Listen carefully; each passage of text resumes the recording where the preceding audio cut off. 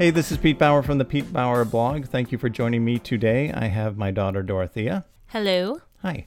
So, DC, do you know what this is today? Well, you just called me DC, so who am I really? It's, well, you're Dorothea Catherine, and therein lies the DC part. But do you know what today is? It's Sunday.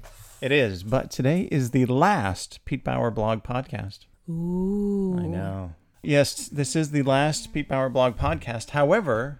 Fear not. Fear not. In January, we are starting a brand new podcast, which is more in line with who we are and what we're doing and all that other stuff. We're really excited about it. We were talking about it in the car one day, and we were brainstorming some different names for this new podcast, and we came up with one, which, are we going to reveal it? No, no, not till January. Okay. And the name of the podcast kind of illuminates the kind of style and approach that we're going to take. What we ended up with this one is we were trying to do, talk about what we were doing, limited to fiction, but we're also interested in so many other things and related to entertainment. So we wanted to broaden that. And also, there are really good podcasts out there for people who want to know about publishing fiction and so forth. But we didn't want to try to compete with those because they're much better and they have a proven approach with that. So we're still going to talk about our projects, but it'll be a little broader scope. And that's a good quick lesson in marketing when it comes to your competitors.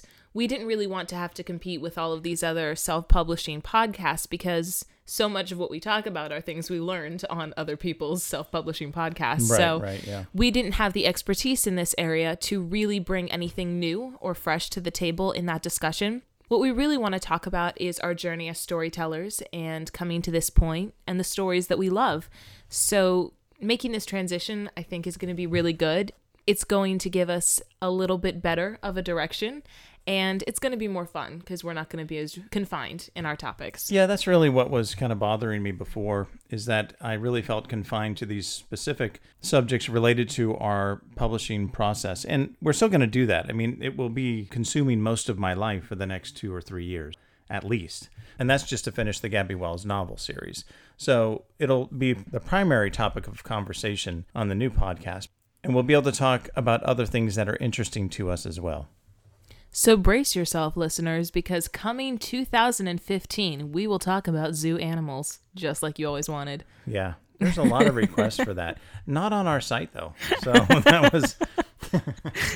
We just went on a random fan site. Yeah. Someone really wants to talk about zebras, and hey, we're here to please. No one's doing that. So we are going to pick up that pace. I feel like someone's going to comment and be like, here's all these podcasts about zebras. That's probably true. And the reality is I don't know anything about zoo animals. I don't So it would be a very short-lived podcast. We'd have to come up with a whole different one, actually. So we have been doing this podcast a little over a year. Can you believe that? I can. Well, that's good, I guess.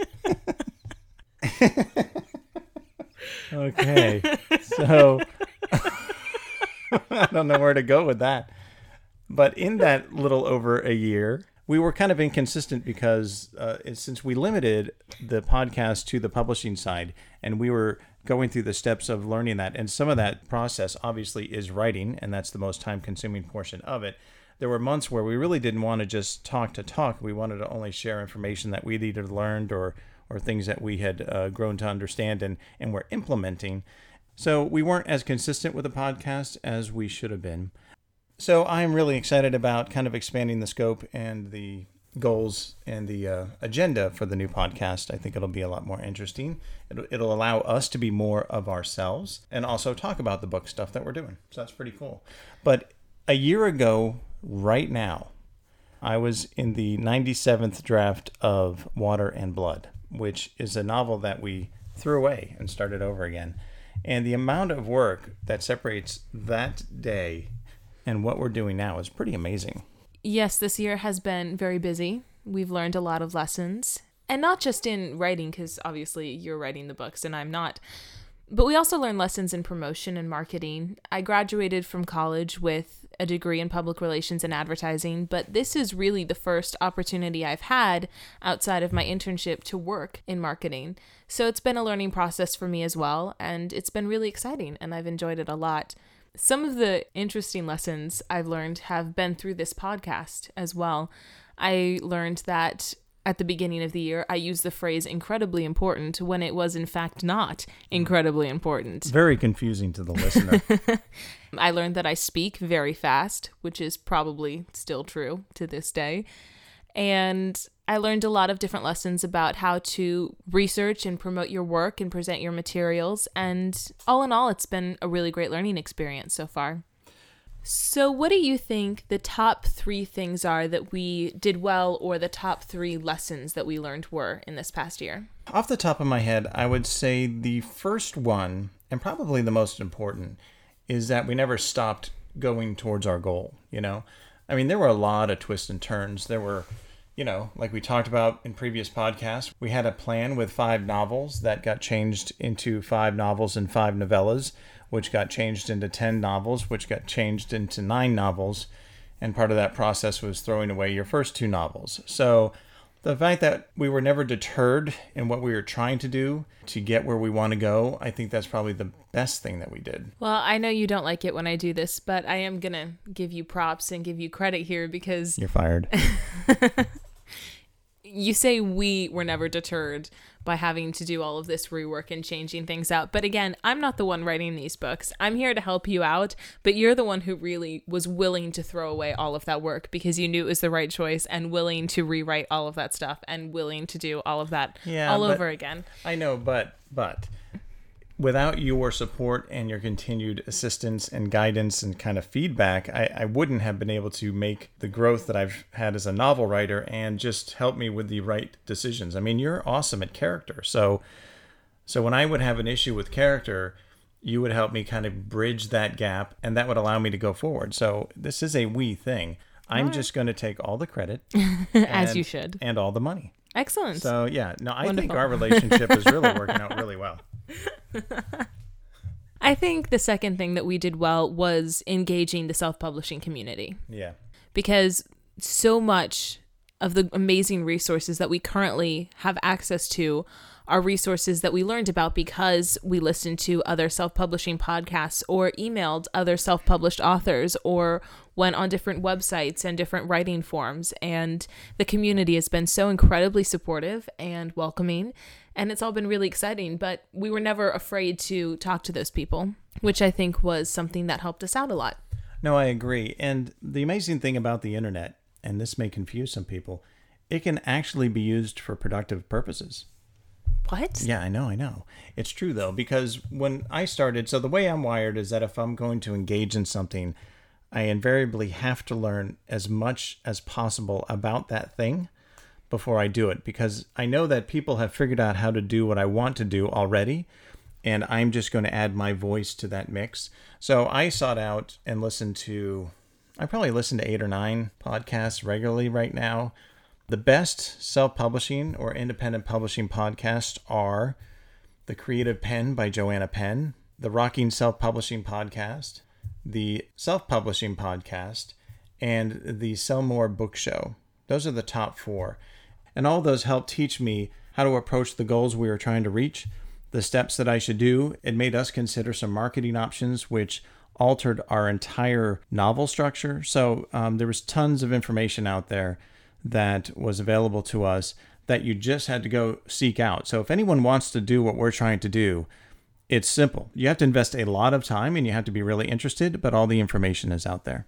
I would say another thing that we did pretty well so far is that we have, I think, a unique approach to the types of stories that we're telling.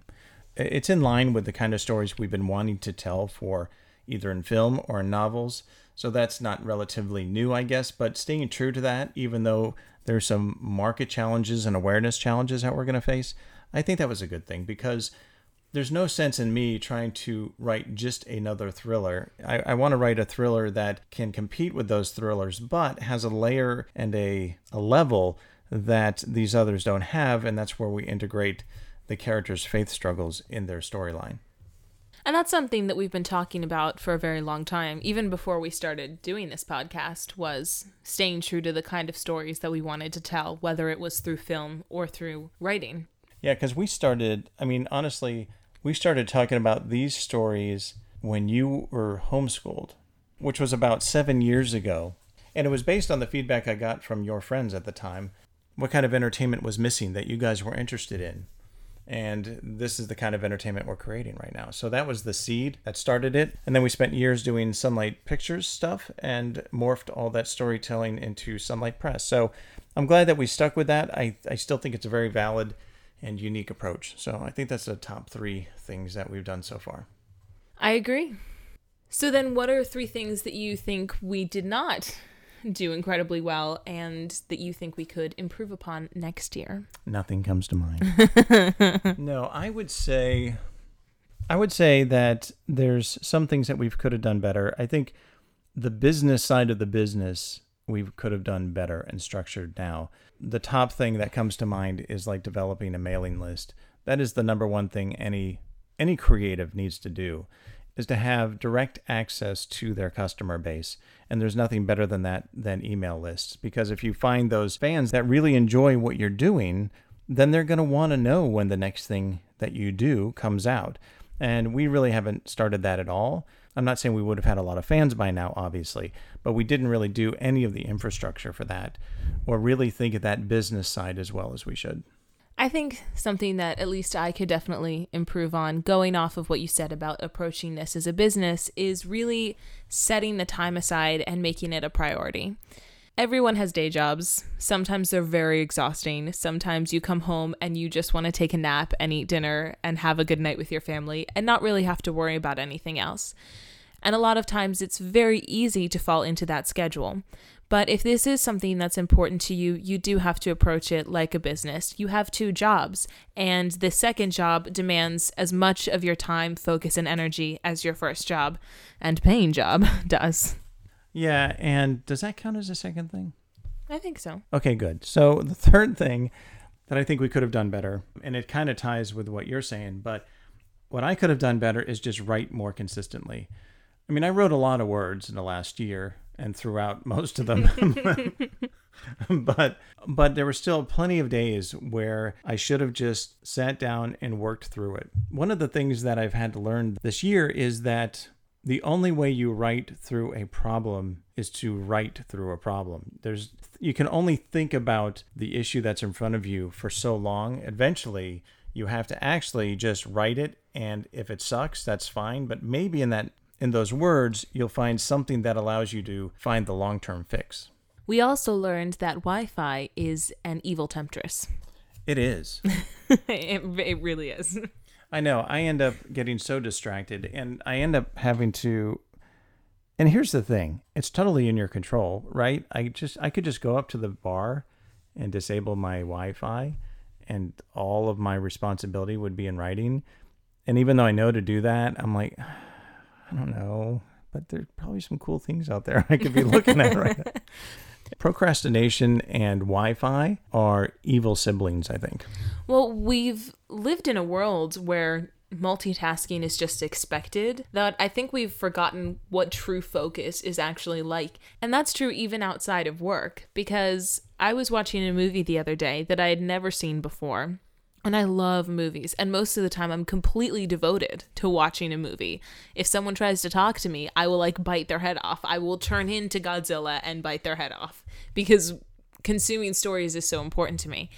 But the other day I was watching a movie I'd never seen before, and I was on my phone because I was just so accustomed to constantly checking updates, seeing what was going on, checking the news, checking social media, checking all of this stuff, that to not do that for even 2 hours felt weird. I broke my phone a few weeks ago and I didn't have one for 3 days, and I honestly felt like part of me was missing.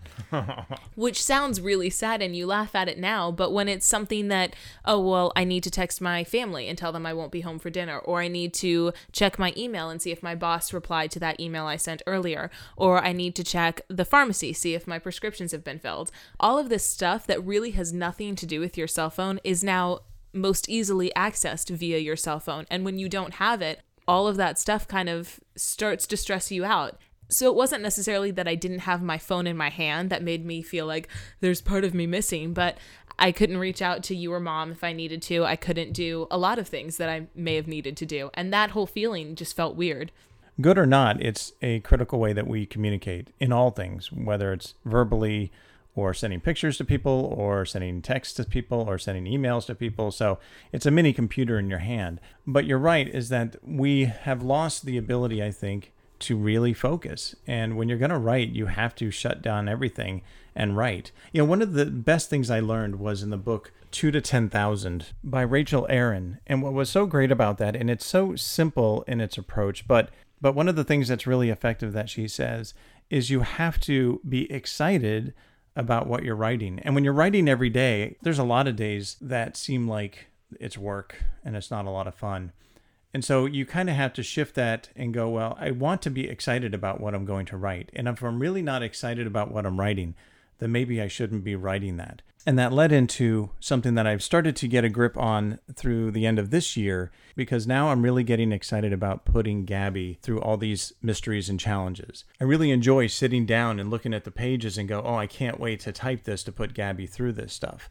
And I think the frustration that came before that was based on the fact that there were so many rewrites of the previous books, and then they all got thrown away. It just seemed like it was necessary work, but it didn't seem like productive work.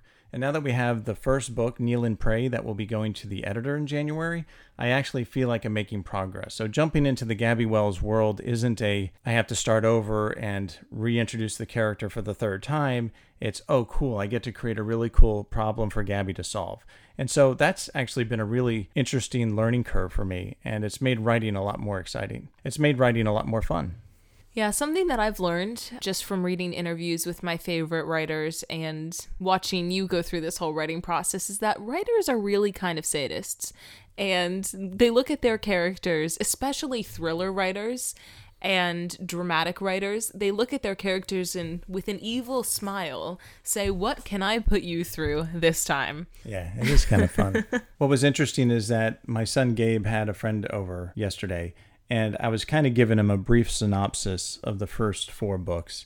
And he's like, man, Gabby has a really crappy life.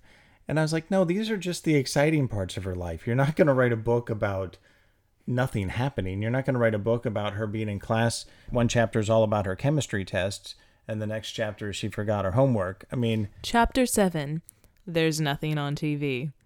Chapter 8.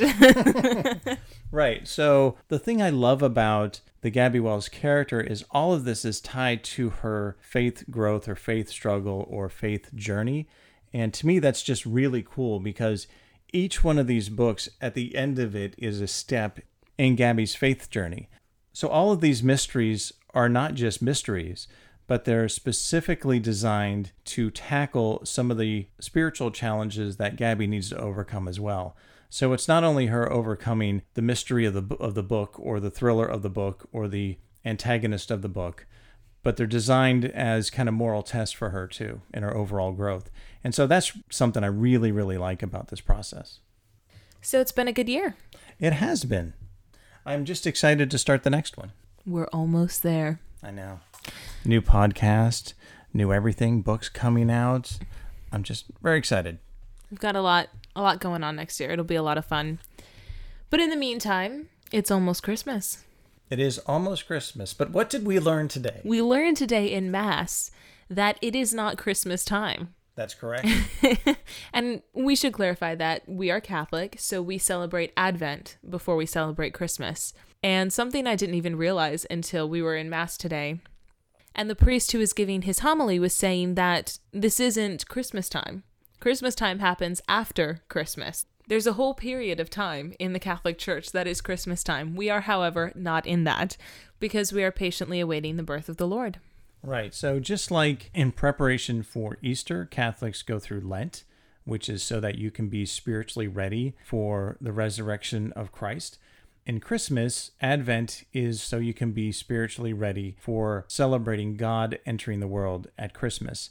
And one thing a priest said a couple of weeks ago, which I thought was great, and he was talking about too many people focus on Christ's birthday at Christmas.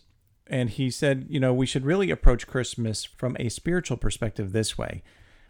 He said that when a couple has a baby, their whole life changes. And as your father, I can tell you that's absolutely true. And what usually changes? Usually what happens... Your life is filled with infinite more joy and happiness and love. I can't wait to get to that point. But before that, what was interesting is that when you first have a baby, what naturally happens is that the baby becomes the number one priority, right? All of your hopes and dreams take a back seat to taking care of the baby and working in how that baby's existence is going to integrate with your life. And what this priest's point was, is that every Christmas we should consider the birth of Christ that life-altering. Think of it as much as a human baby would change a parent's life, the birth of Jesus should change our life every year. He should once again be the number one priority.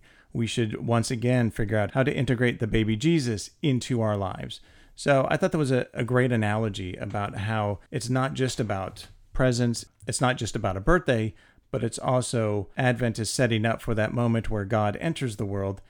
And then from Christmas until Jesus' baptism is actually Christmas time on the liturgical calendar. So even if you're not Catholic, you can at least appreciate that approach is that we are preparing ourselves for God's entry into the world and then making that event the number one priority in our life again. So I thought that was a really cool clarification because like you said, we're surrounded by secular influences, and it's easy to get distracted and think this is all about Santa Claus and shopping and all that other stuff. Don't forget about the toys. Come on. That's Who true. do you think you are?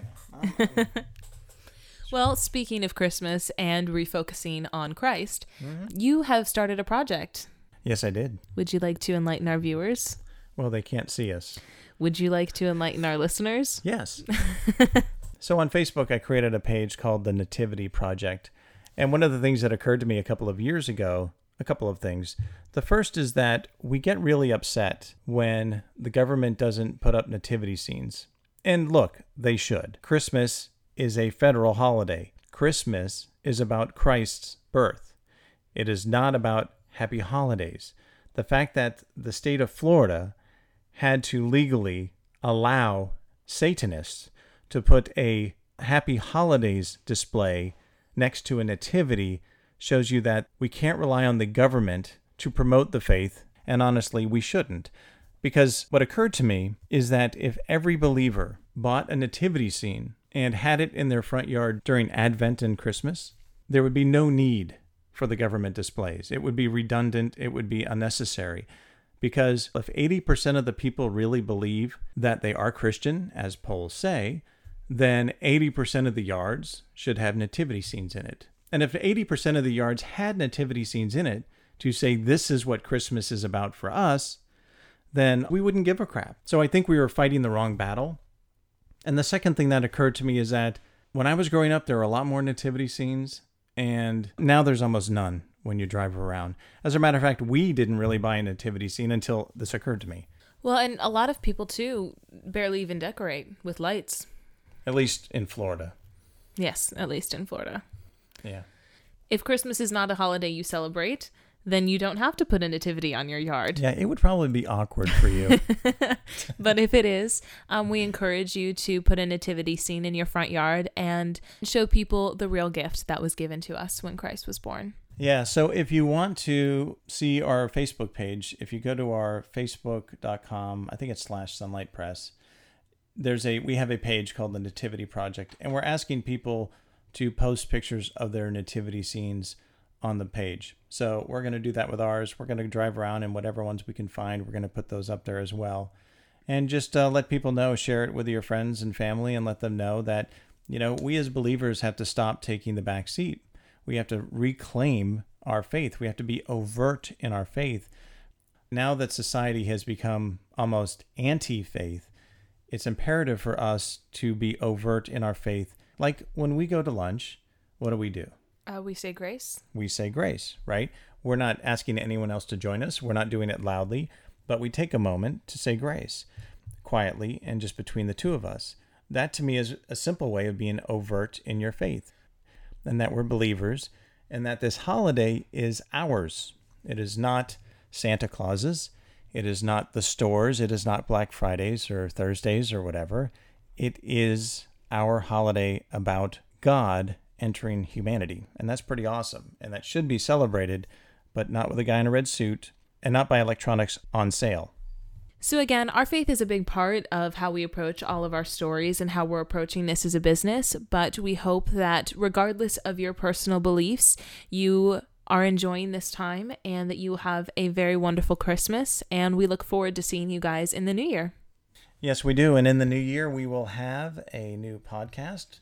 And I got to say, one of the things that surprised me about putting the business side of this business together is just how much work and time it takes to just update a website or change pictures out or set up the ability to collect emails for our mailing list, to create a new picture for the new podcast, to talk to Apple about getting that set up on iTunes and all those other things. It's just an amazing amount of work that, know what it does? It allows me not to write. So it's not so bad.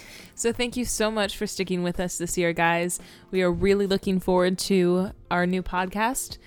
I think it's going to be kind of funny. It is. It's going to be fun. Lighthearted. And we're really looking forward to it. So have a wonderful day or evening or morning. And if you would like to comment, you can leave us a comment in the comment sections. I said comment 3 times there. And you can contact us at contact@sunlightpress.com. Did you see what I did there? I did. As a writer, I use the same word over and over and over and over and over again. And that's a horrendous choice as a writer, but as a speaker, it's also poor. So that's awesome. Well, thank you guys for joining us, and Merry Christmas. Yes, Merry Christmas. And everyone have a safe holiday, and we'll see you after the new year.